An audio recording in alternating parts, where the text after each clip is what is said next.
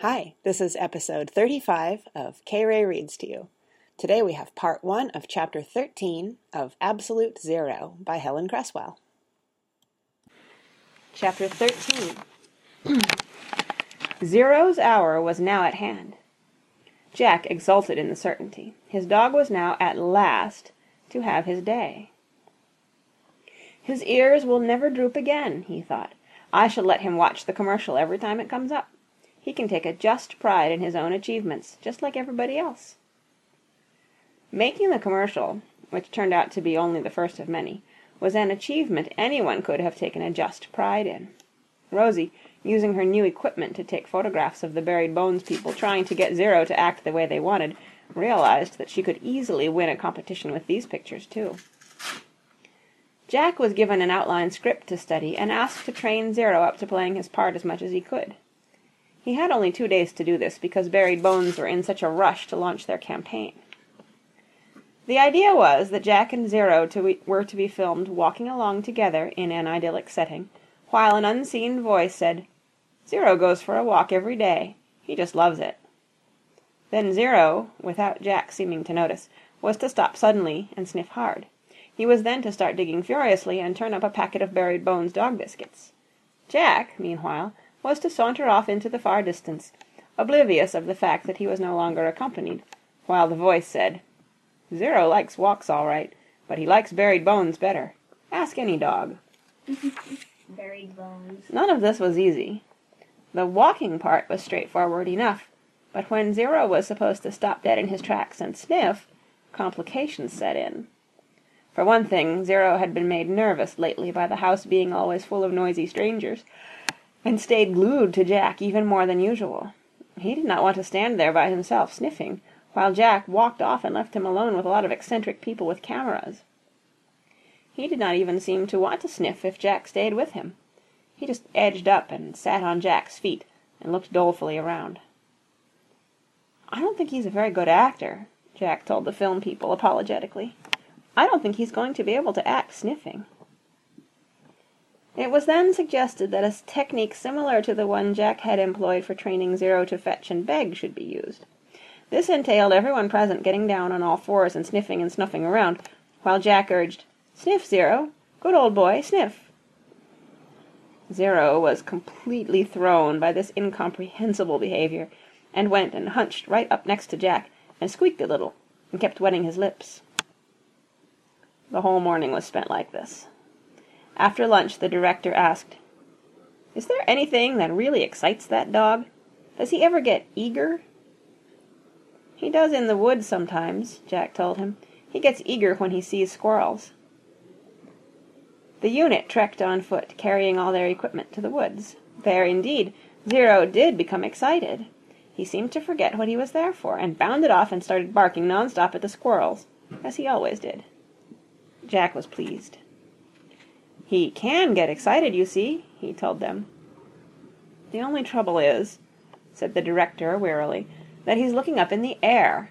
I can't see any way he's going to turn up Buried Bones in the air." Someone had brought along 2 large mutton bones. "If we can cover them up with soil and get him sniffing after them, we'll be halfway there," said the director. Unfortunately, this did not work. It was hard to tell why Zero did not want to sniff these bones out. He must just not have been very hungry, or he might have been overexcited by the squirrels. Whatever the reason, he did not sniff. The film unit all sat down and had a think. "We've got to think this thing through," the director told them. "We must have that dog. We could get a trained Alsatian to make this film in 10 minutes flat, but we must have that dog." He sat a long time, thoughtfully watching Zero as he made his futile lunges after squirrels running a full 30 feet above him. "What we've been doing," he finally announced, "has been all wrong." No one contradicted what seemed a self-evident truth. "I'm going to turn the whole idea upside down on its head." A respectful silence ensued. "I am deliberately trying to keep my voice calm and controlled," he went on, "because I have just come up with the most stupefying and sensational idea that I believe has ever been used in advertising. And I am dazed and shattered by the pure and immaculate simplicity of it. They all sat and waited. In the distance, Zero barked on a high, monotonous note. "What would your reaction be," went on the director, "if I told you that we are going to film the truth?" He held up a hand. "No, don't answer right away. Take your time. Think about it. Just take in the sheer enormity of the concept. We are going to make a true commercial." Jack took a quick look around. Everyone present was looking very concentrated and wise, and he made an effort to assume a similar expression himself. "That dog," went on the director discerningly, "is not clever. He's a numbskull.